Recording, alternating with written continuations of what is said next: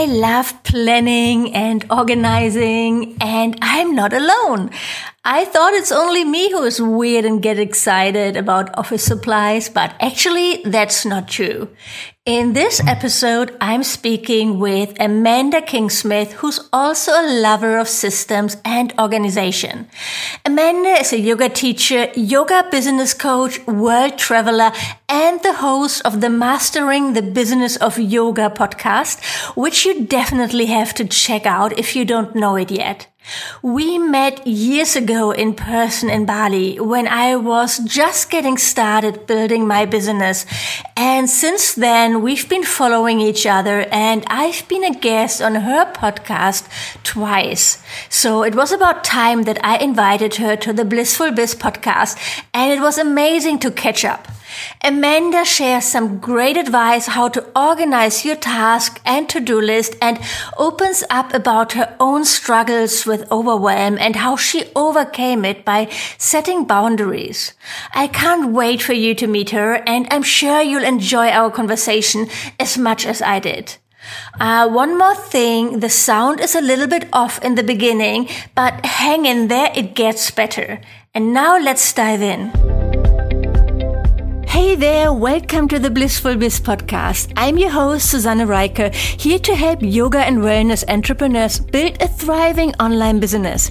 If you're ready to make a bigger impact and earn money online, you are in the right place.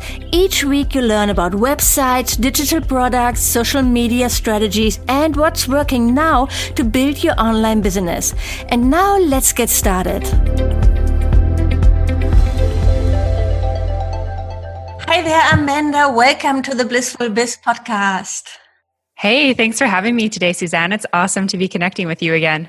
It's so awesome. I think I've been on your podcast twice, and we met actually in person in Bali. So I feel not a lot of people know that, which was so nice. So it's really nice to see your face again. Yeah, you too. It's so cool because I know so many people from the online world, but you're actually one of few people that I've actually met in person, like that I've actually given a hug to. So I love your podcast. I love your voice and how you do interviews and everything about it. And I'm sure a lot of my listeners know your podcast as well. But for those of them who don't, can you introduce yourself and tell us a little bit about your story and where you come from, what you do? Yeah, absolutely. Thank you for those words as well. I appreciate that. As you know, podcasts are a labor of love for sure. They're a lot of work to get that finished product out there. So it's always nice to hear when somebody enjoys it. But yeah, for people who aren't familiar with me, I'm Amanda King-Smith. I'm a 500-hour registered yoga teacher. I am a yoga business coach and consultant with yoga teachers and studios. And then I'm also the host of MBOM, or Mastering the Business of Yoga. And that has been my baby that I've been growing for the last almost 5 years. I launched it in February 2016, and it really came from me being a new yoga teacher, entering the yoga world and realizing that I didn't get business training in my teacher training. So I had come from the corporate world. I had a business background. I have a business degree. And I was kind of trying to figure out like how to use my corporate knowledge of getting a job and working in studios to make a living as a yoga teacher. And I felt like a podcast would be an amazing way to learn from people who were steps ahead of me, but also teach people who were a little bit behind me. And so it's been really fun to learn so much stuff from all the yoga teachers I've interviewed around the world, and see people have these aha moments when they realize that they can be a successful and sustainable yoga teacher if they do things like marketing and sales and building a website and that type of thing. You moved into teaching marketing and online courses yourself as well over time, right? Yeah. So I guess an interesting sort of part of my story is that I'm originally from Western Canada, as is my husband. Western Canada is super, super cold. And my other passion outside of yoga is travel, which is why I was in Bali meeting up with you, Suzanne. And I really, really love to travel from a young age. And so part of my journey has been mixing yoga and travel, which is not always easy. And so my husband and I were striving for not just taking career gaps to do backpacking trips, but figuring out how to work remotely and travel anywhere in the world. And that's really where I was at when you and I met in person. I was over in Asia. We were living in Canggu for a couple of months and being able, or Ubud for a couple of months, and being able to, I guess, like live in these places that were a little bit more affordable, build our business, connect with other people doing like-minded things. And so part of what I've always been doing has been building an online business. And so it's part of what I've been sharing over the last couple of years is online courses, online marketing, digital marketing. And so with that, as that's become more popular, it's things that I've been teaching other yoga teachers how to do. And then of course, with the last, 6 months of the pandemic, pretty much everyone's flipped their business to online. And so I felt like in many ways I was kind of like well equipped to support with that. And then I was also surprised in a couple of ways because I support a couple yoga studios and I've never run a yoga studio online. That was something that was totally foreign to me and I kind of had to figure out. So yeah, it's this interesting balance of like, I've understood online business for the last couple of years because that's how I built my stuff. And then also learning lots throughout this whole process. That's really interesting. So you supported other yoga studios and set up their online programs or what did you do the last months? Yeah, so it's pretty crazy. So I was down in Panama in March when the pandemic hit, or kind of hit North America, I guess I should say, since it had already been making its way across the world for many months. And I actually had a week booked off because my parents were supposed to be coming from Canada down to Panama to see us. And thank God I had that week booked off because my parents ended up canceling their plans because this was right around the middle of March. Things were heating up. My husband and I decided we needed to get back to Canada. And in this process, both the studios that I work with, so I do studio management and digital marketing for 2 studios, one here in Canada and one based in the US. Both of them were like, we need to pivot our business models basically overnight. And so I spent that like whole week in mid-March, which I think lots of people have similar stories, just crazy week, trying to get home out of my apartment back to Canada.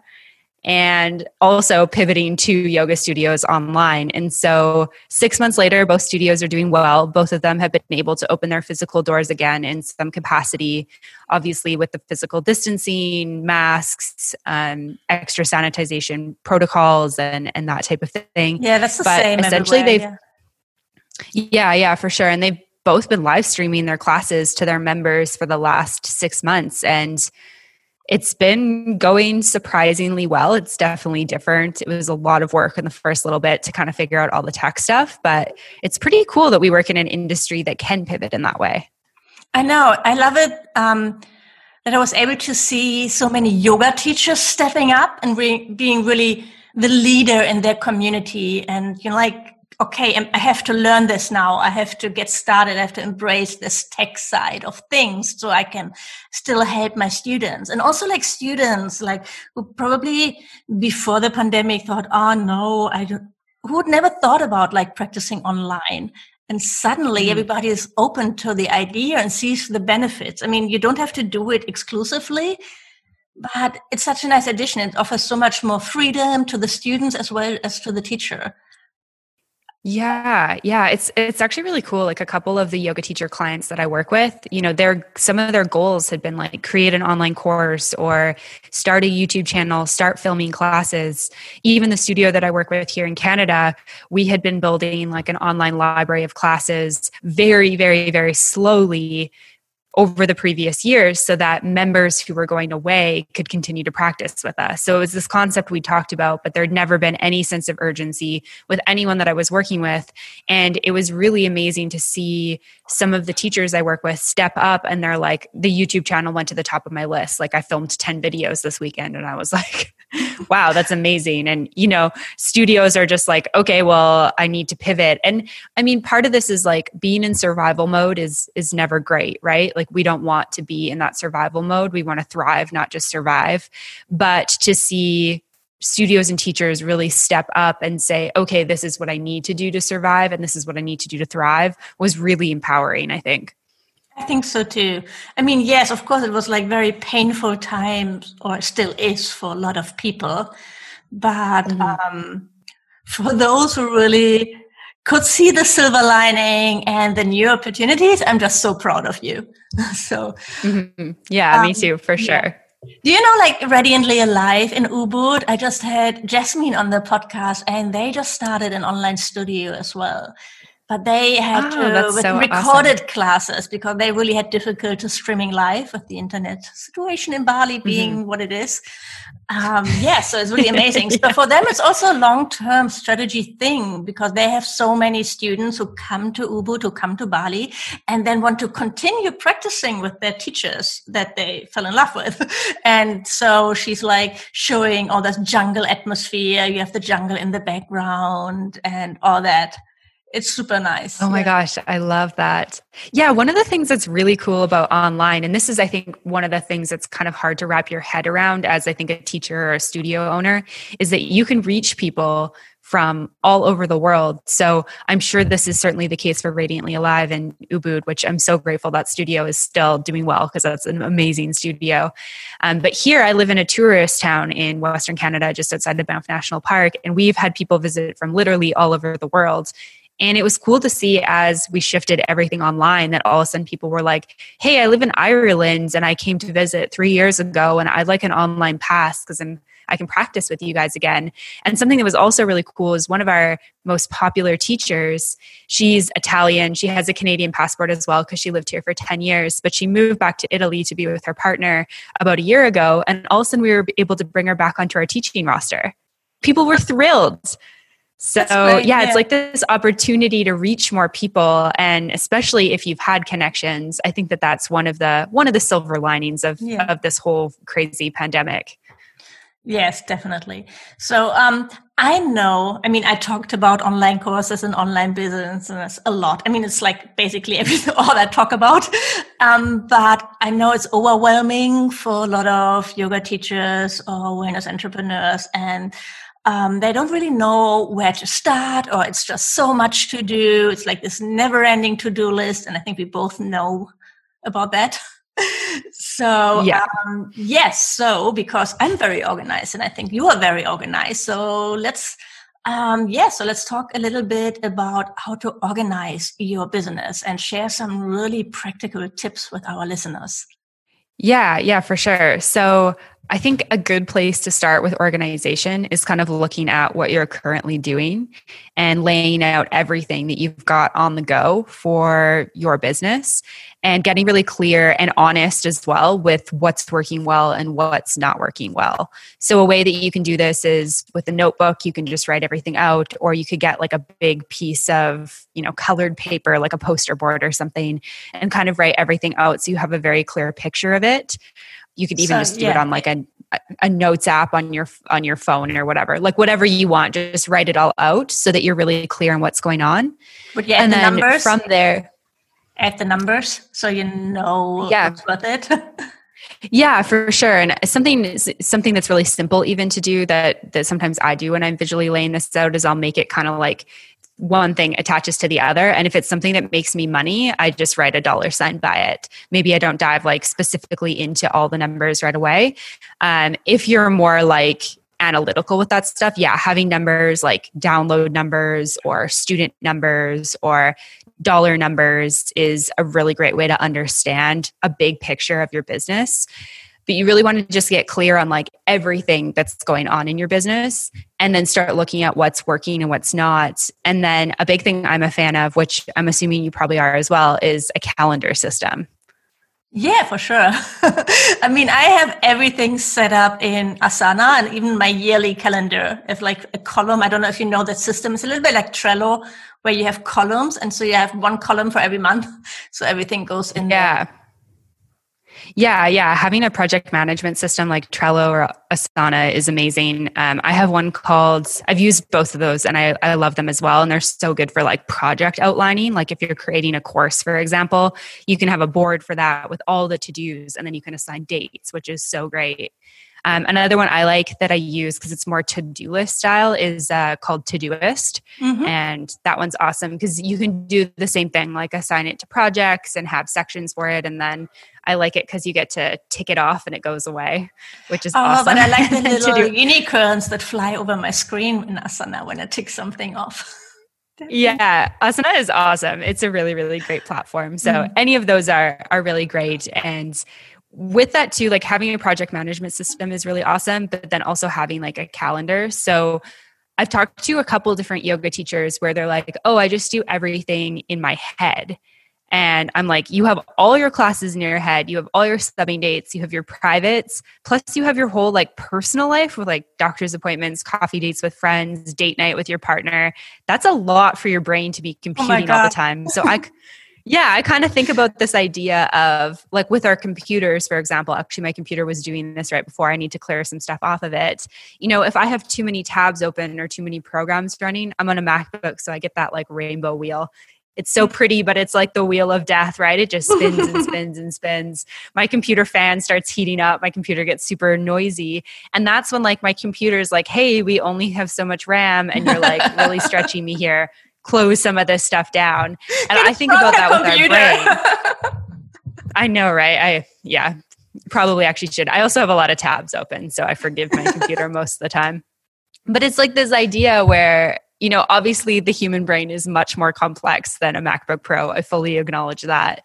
But at the same time, like if we're using a lot of our brain capacity for just processing what our schedule looks like, where is the room for like creativity and ideas to come through? So I like the idea of putting everything into a calendar, into a project management system so that you don't have to worry about missing a class or missing an appointment, because your brain is consistently having to think about that stuff. Whereas if it's in your calendar, you can just trust that it's there and you don't have to worry about it. So something like Google Calendars can be what great. Do you use online calendar or paper planner?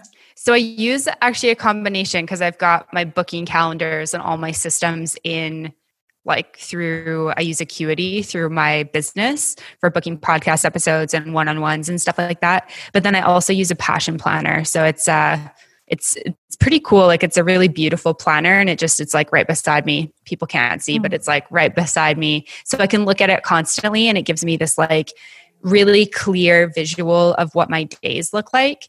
So I use my calendar to put in like appointments and times that I need to do things so I can see the week as a whole. And then what I do is I use my project management software to add a to-do list. So I call like scheduling, like things that have certain times, I call those pivot points. That's something that a business coach that I worked with a couple of years ago taught me about, is like assign things in your day where you have to show up a certain time. Like for example, our interview, Suzanne, would be a pivot point for me at 9:30 a.m. my time. So I know I need to be here at 9:30 in a quiet space, ready to chat with you. And then, you know, I can look at my day and say, okay, I have another podcast interview at 11 my time. I have a call at 2, and then I've got a call tonight. And so then I get a clear picture of what my day looks like, and I can schedule accordingly how much I can actually get done.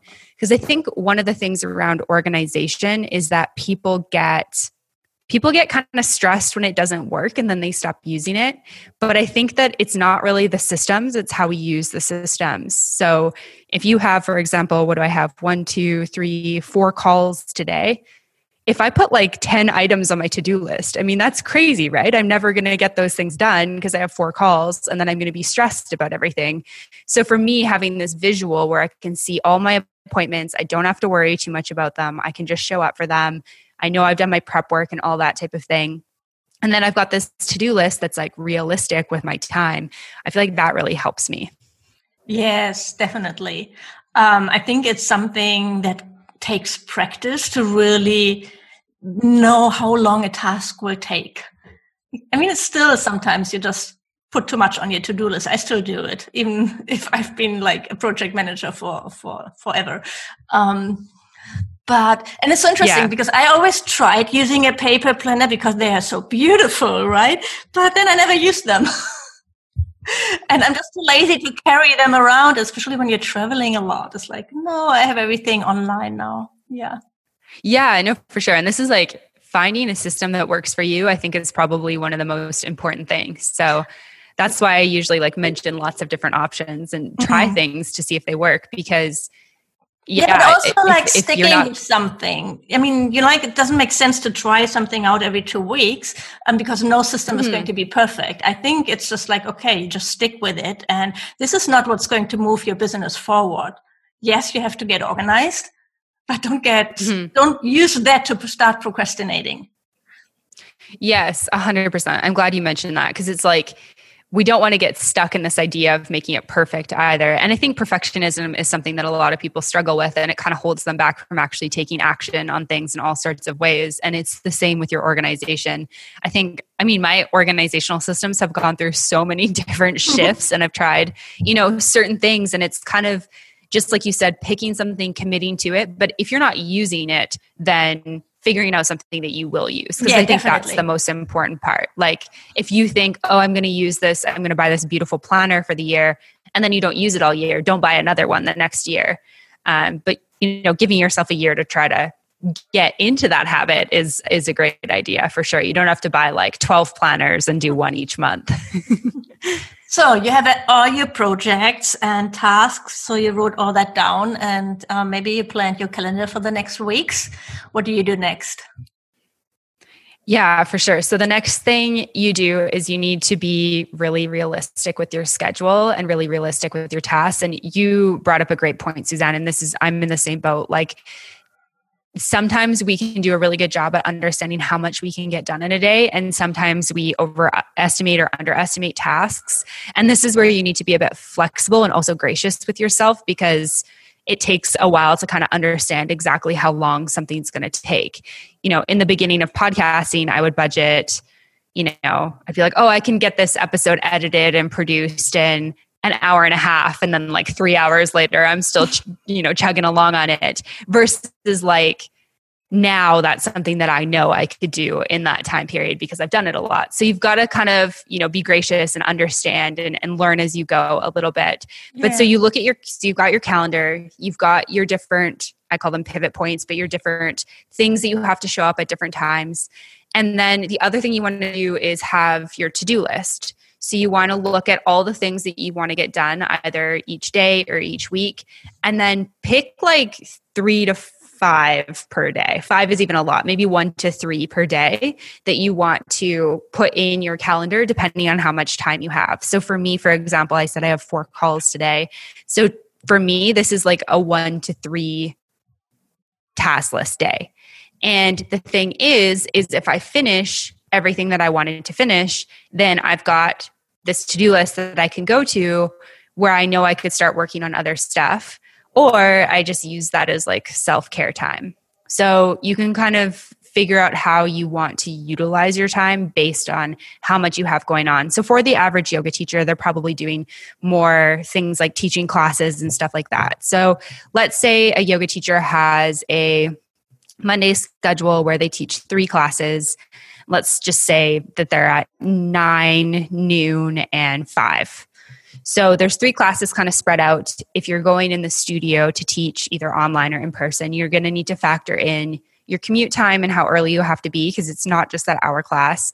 Make sure that that is in your schedule and you've got that time blocked off, and that you're not counting on that for something else. So say you teach at 9, maybe you need from like 8 to 9 to do all your stuff, show up, get early, do your prep, get in the zone. And then 10 you finish, maybe it's like 11 by the time that you've like decompressed and stuff like that. Then I would realistically give myself probably time to eat. This is one thing that I think as entrepreneurs, we often don't schedule in time to eat. It's something that I went from like, I take lunch breaks when I worked in corporate to like, I shove food down my throat while checking emails type thing as an entrepreneur. And I'm slowly switching this back into like taking proper lunch breaks, because that time is so important for you, for your self-care. So making sure you've got a bit of time to eat. And this just means like, okay, I don't schedule anything until after I've taken care of that. And then in this case, this means that teacher has time to eat and then they go back to teach. So you don't want to take calls in between. Ideally, you don't want to count on doing admin time in there. You want to just give that time for you so that you can show up and teach. So then we teach at 12. Let's say it's like 1:32 by the time we're ready to do something. So maybe you have between 2 and 4 for admin time. What can you do in 2 hours, and what is most important for you to take care of on that Monday? Scheduling that stuff in. And then you're going to go back, you're going to teach your third class. And then what I would do is just give yourself the evening for yourself, your own practice, time with your family, cooking dinner, that type of thing. And so the day can feel like a little bit more, I guess, relaxed and in control when you're not trying to shove stuff in that doesn't really fit there. And sometimes people are like, oh, but I have all these things to do. I have this massive to-do list. Everything needs to get done. And this has probably been my biggest struggle with this, because I'm like, oh, there's all these emails and there's tasks that need to get done, so I'll just work late. No, you need to be realistic with what you can do in a day. Remember that you're human, and push that stuff then to the next day. And if you have to deliver on something to somebody other than yourself, you need to be realistic with those deadlines that you give. Like saying, I can deliver on this thing or record a class in between my classes and just not eat, like that's not feasible for most of us. So you just have to have that kind of realistic aspect, and looking at your kind of schedule week to week like this will help you understand, okay, so I have 2 hours for time on Monday. Maybe you teach less on Tuesdays, you have 4 hours. Maybe you don't teach it all on Wednesdays. So maybe you make that your whole admin day or your project day or something like that. So kind of going through and understanding when you can get stuff done then means if somebody says like, hey, can you do this for me? You can say, yeah, for sure. I'm going to work on it on Wednesday. I'll have it to you by Thursday morning or something like that. Does that make sense? Yes, of course. It's great. I know a lot of people are struggling then to add like bigger projects to their to-do list, because, like it's easy to put things like, okay, update Instagram or something on your to-do list, which, I mean, it's maybe important, but normally not as important, not really moving your business forward in the most cases. So a project like setting up a YouTube channel, how would you put that into that system? Yeah, this is a really, really great question. And I think this is like one of the hardest components with organization, other than maybe getting our calendar system solid. There's a couple different things with that. So I think that I kind of work under like one sort of project per month is sort of how I work. So I try not to take too many project type tasks on at once. So picking kind of one thing that you can work on per month, I think is good. So just to give an example, I would say if you are wanting to start a YouTube channel and create some videos for that, create an online course and build out a membership, that's not going to happen in 1 month unless you have like a ton of time to do this. I'll give that caveat, but or a big team to support you. So I'm kind of, no. That's a lot of stuff to kind of launch in 1 month. So I'd say like the average yoga teacher who's maybe working just as a solopreneur, teaching lots of classes, maybe has a family, one project per month is really, really key. And with that, I kind of use this analogy. So I really like pizza. So I kind of give this analogy of when I work with clients. So the pizza man shows up, maybe you've ordered like a large veggie pizza and he gives you the pizza. It's like a big box, right? Can you imagine if they didn't cut the pizza and we like opened the box and we just tried to like pick the whole thing up and start eating?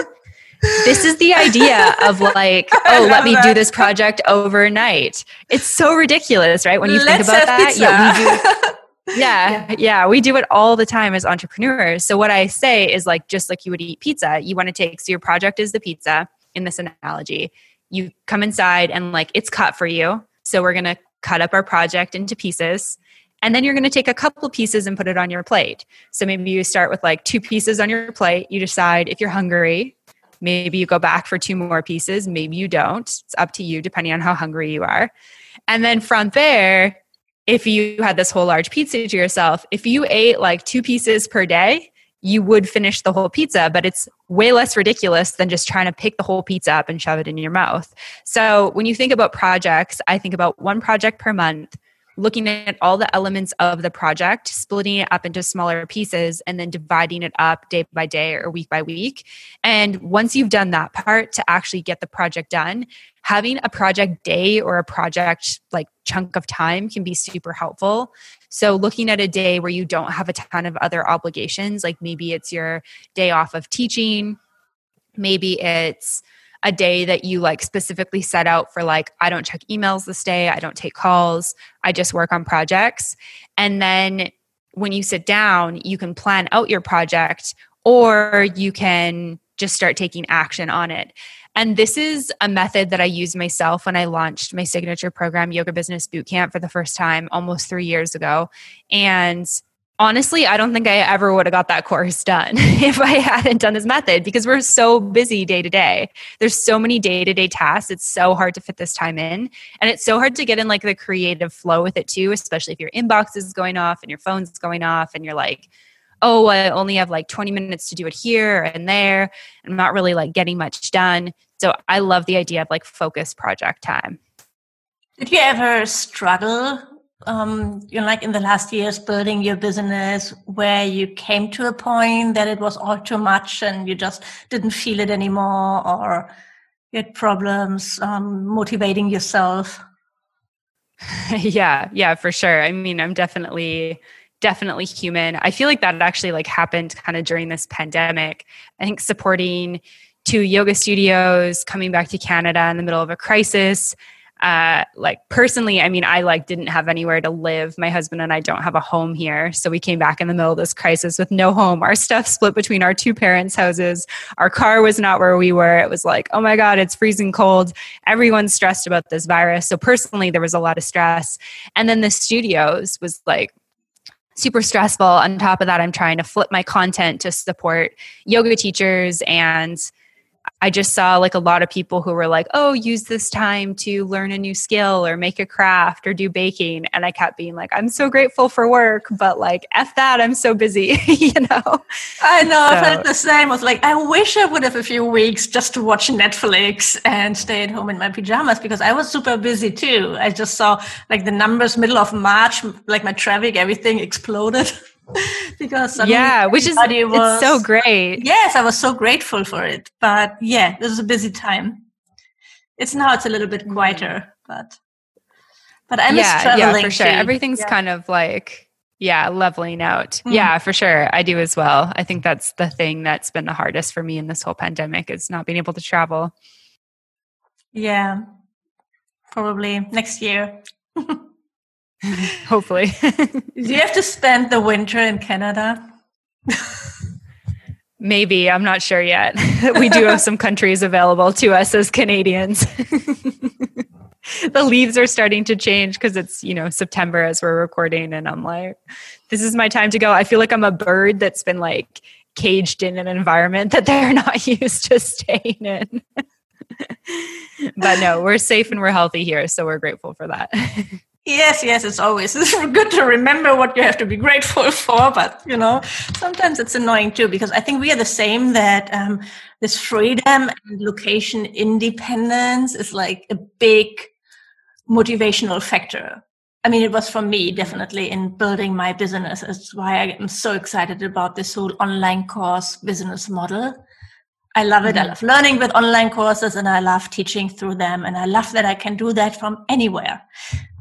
Not right now. Yeah, I know. And I think too, it's like you and I have both been working for like years to make sure that our businesses are sustainable and profitable from anywhere in the world. And it's not easy to do that.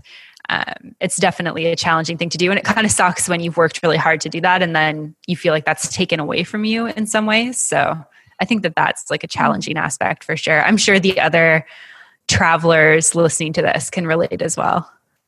Yeah. What did you do? Like, did you change anything in your organization, in your schedule when when you were struggling? Did you, for example, plan more free time, or what did you do? Was that possible? Yeah, no, that's a really good question. So what I realized during this period of time was that so much of the boundaries that I set had been around my social life being busy and my travels. So it was the type of thing where like, oh, I don't check my phone and my email because I'm away this weekend. I'm going on like a mini adventure, an adventure or something like that. Or like, oh, I'm offline after 5 p.m. because I'm in Panama and I'm going out to like a cool restaurant for dinner with friends. And so all of a sudden when and our lockdown wasn't like super severe in Canada, but pretty much everything was closed. So basically all you could do was go to the grocery store, come home. It was freezing cold when I came home. So maybe go for like a 10-minute walk. Like everything was basically closed. So all of a sudden I realized like, okay, well, I'm just sitting around doing nothing essentially, like if I'm not working. So I might as well just work in this time. Plus there's so much to get done. And I was kind of in this like high anxiety stress mode of like, I need to make sure that everyone in my business is supported. And so I just realized after probably like 2 months of doing that I was just burning myself out and it wasn't feasible. And so I needed to set some boundaries. And my boundaries just looked, pretty standard. I said, okay, I don't work till 9 a.m. So anytime before 9 a.m. is just my personal time for my routine because that's important. I set like an admin hour for myself between 9 and 10 a.m. normally. So I do like my emails and kind of my check-ins then. And then I close my inbox for the day and I don't do emails again until I'm getting ready to shut down. And that's been a game changer. So I'm not just reactive to things that are coming in the moment. I'm setting specific times for that. And for anyone who is struggling with email, this is a huge, huge game changer. This has been so beneficial to me. The other thing has been like taking evenings off. And like we were talking about, maybe learning a new skill or doing something that I want to do or just doing whatever I wanted to do at that time. I had to get over sort of this guilt that I felt for not working in the evenings and not supporting my clients because, oh, I'm not doing anything anymore. I should just do this work. Well, no, that's time for me. That's time for my brain to rejuvenate. It's time for me to relax. So doing things, especially as it warmed up, like going for walks, doing a yoga class online, maybe doing like a workout from home, just like hanging out with my husband, doing Zoom calls with friends, going for picnics in the park. Now we've got lots open, so I can go back to restaurants and stuff like that if I want. And that's been really helpful. But just setting those boundaries and then also weekends had just become like another day. So I think I went a long period of time where I was working like 7 days a week and it was just not feasible. I was like, this isn't why I quit my like full-time job. It wasn't to work 7 days a week. Like this sucks. And then I realized that I couldn't be mad at anybody but myself because I was the one doing it to myself. It wasn't somebody telling me I had to work. In fact, when I talked to the people that I work with and said, hey, just so you know, I'm not going to be checking my phone and emails on Saturdays, Sundays, they were like, yeah, that's fine. Like, why have you been doing that? So I think setting those boundaries and giving yourself that time and releasing yourself from the guilt of it, I think is so important. I think especially like in a crisis, we put a lot of pressure on ourselves. There's a lot of fear there. And it does become this like survival mode, which is a beautiful thing that we have as humans to keep us alive. But it's also, if you do that for too long, it can put you into just high stress, anxiety, which is not good long-term. We know that as yoga teachers. It's not good for our brains. It's not good for our bodies. It's not good for our mental health. So if anybody's been feeling that, like trusting that you're going to be okay and then setting those boundaries. Yes, that's really helpful. And I know for myself that I always go through phases where I'm better with them and then I'm kind of not so good with them. I mean, I love what I'm doing, but I also realize you can even burn out when you work on something that you love. So you really have to just be aware of your reactions, I think, and how you're feeling really. Yeah, and I think it's interesting. Stepping away from the news was really important for me. Like sometime end of March, it just got too much. Oh, yeah. Yeah, 100%. That was huge for me. I think because we stayed with my parents for our mandatory 2-week quarantine in when we got back from Canada because they had like left the country and been in the States like right before us because they were supposed to be coming to Panama. And so we stayed there. My parents watched the news every night. I mean, I'm so grateful for the fact that they like opened their door to us and let us come stay. I mean, my mom cooked for us for 2 weeks, which was amazing.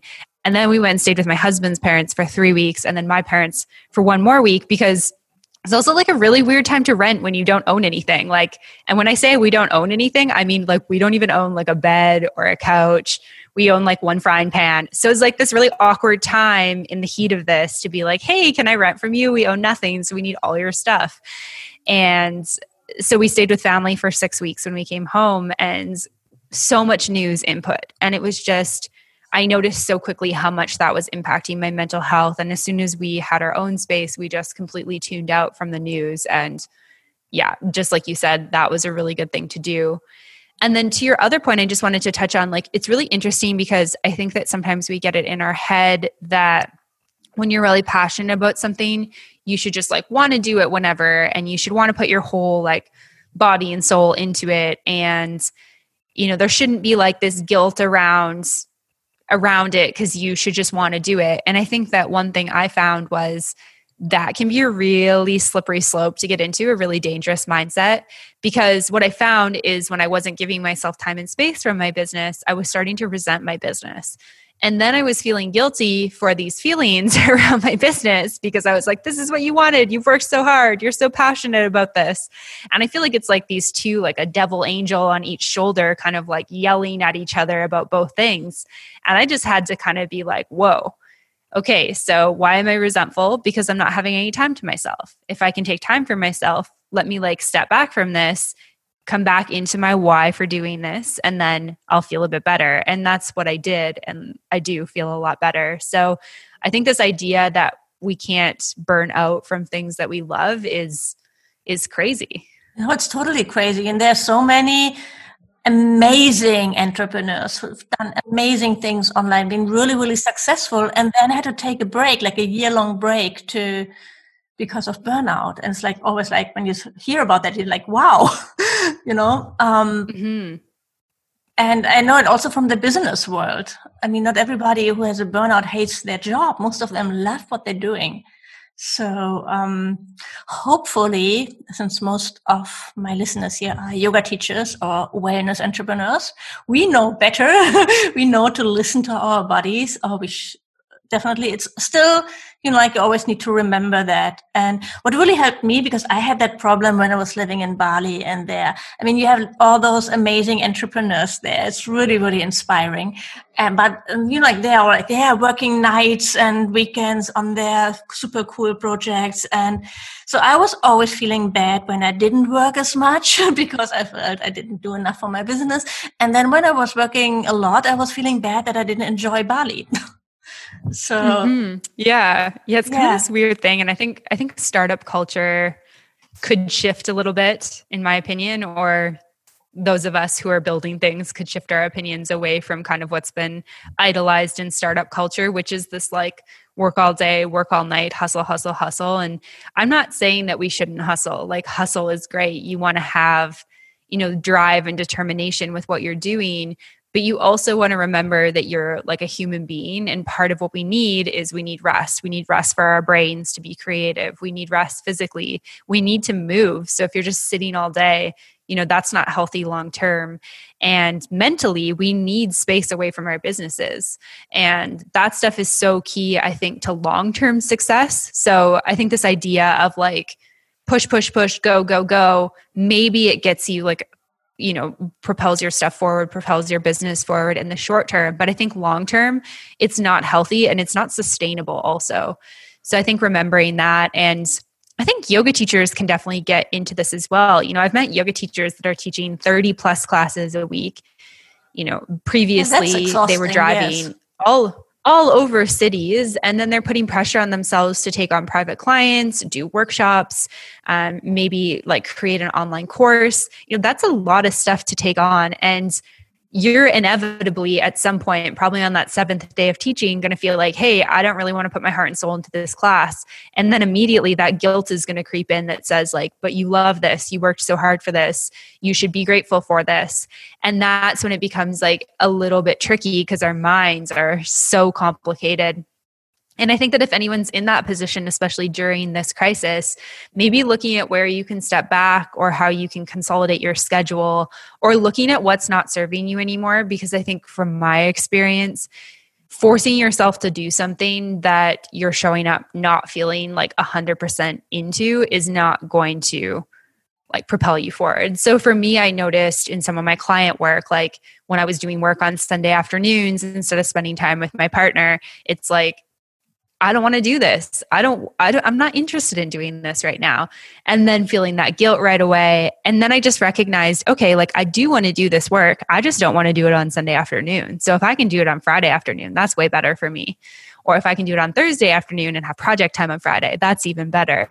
And shifting that was huge because I recognized that the only reason the resentment was there was because I hadn't created those boundaries in my schedule. I think because you already shared all those tips about looking at all your projects, everything you do, putting it in a calendar, identifying like blocks of time that you have to work on things.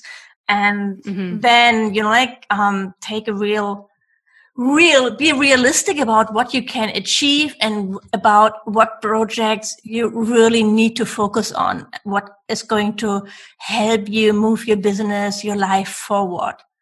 And I think also when it's like a really stressful time, go for the lowest hanging fruit. Yeah. So, what is like bringing you revenue immediately or like with less amount of work compared to other things. And yes, and focus on one thing at a time. And that can be difficult when you are multi-passionate and there are so many amazing things to do and to learn and, yes, trust me, I know. I even went so far once that I decided on a theme for every month of the year, what I wanted to learn. So, because you see so many amazing things and then you start, okay, I'm going to learn about YouTube and how to create email sequences and all that. So let's just focus on one thing for a month. Yeah. I think having a focus is so helpful. And I love the idea of doing themed learning. And I think that's such a cool idea because, learning is a whole other side to the business, right? Like you want to consistently be educating yourself. And sometimes when you're just like doing, you don't make time for this learning aspect. And then you try to cram like 5 courses in 1 month. And then that normally doesn't go so well. So I love the idea of like theming out your whole year. Maybe I'll steal that for 2021. Yeah, let me know how it goes because I have to admit I wasn't very consequent with it. That's like one of the hardest things of working for yourself. As well, and it looked very beautiful in my calendar. But yeah. Yeah, keeping yourself accountable is so hard. So hard. Yes, of course. If you could give our listeners one piece of work-life balance advice, what would it be? That's a great question. I think it would be set boundaries for yourself.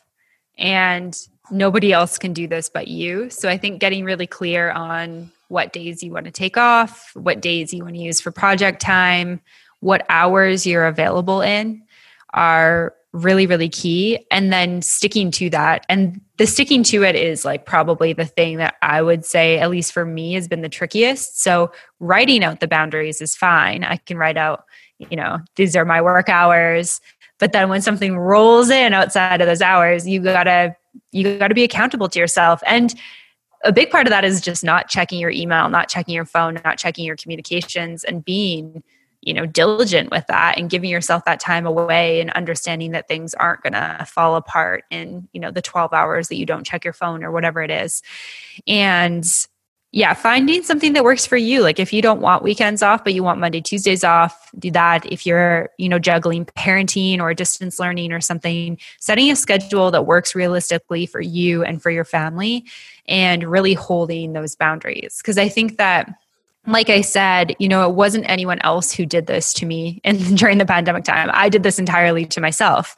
I created resentment for myself. I created chaos. And I was the only one that could really get me out of this. I had to sit down and look at what's working, what's not working, reaffirm my organizational processes and systems and schedule, and then set those boundaries. So I think that would be my top tip. Great. Thank you so much for sharing all that great advice and also for being vulnerable and sharing what's been going on in your life. I really appreciate it. Yeah, absolutely. Thank you so much for having me, and thanks for this conversation. It was actually really like nurturing and healing to kind of talk through that. I know, right? So it's sometimes we just need that. Yes. Oh, so this has been really awesome conversation, and it was really cool to learn more about what's been going on for you and about your journey. So thanks for being here. Is there anything I forgot to ask that you still would like to share? I mean, beside where people can learn more about you, because that's something on my list too. Yeah, no, I think, just if people want to learn more about me, they can find me over at mbomyoga.com. So MBOM yoga.com, or you can search for Mastering the Business of Yoga on any podcast platform. So wherever you're listening to this, you can either search my name or my podcast and you'll find it. And if you want to listen along to that, I would love to have you there. And then I've also got a freebie, and this also went in a direction that I wasn't totally expecting. So I'll give you a second one. So maybe you can put those in the show notes for me, Suzanne. Yes, one's definitely. On 5 tips. Yeah, 5 tips for successful yoga teacher. And the other one is some of the tools and techniques that we talked about today around organization. Ooh, I love that. That's amazing. Yes, definitely check it out in the show notes. So thank you so much. Thank you. Thank you for listening to this episode of the Blissful Biz podcast. If you like the show, please leave a review on iTunes. This would mean the world to me. And of course, don't forget to subscribe to the podcast to never miss a new episode. To learn more about how to work with me one-on-one, my courses and membership, or to get instant access to freebies, workshops, and more, go to SusanneReiker.com right now. Thanks for tuning in and see you next time.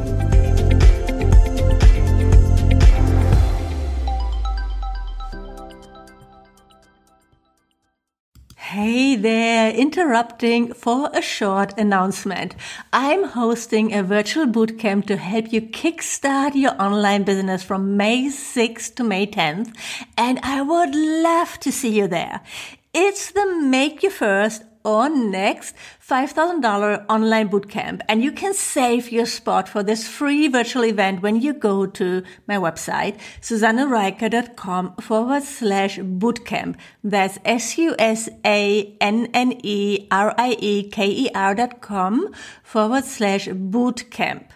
I'm going to go live every day from Monday to Friday with a live training on how to elevate your vision, choose your profitable niche, amplify your content, nail down your signature offer to make your first or next $5,000.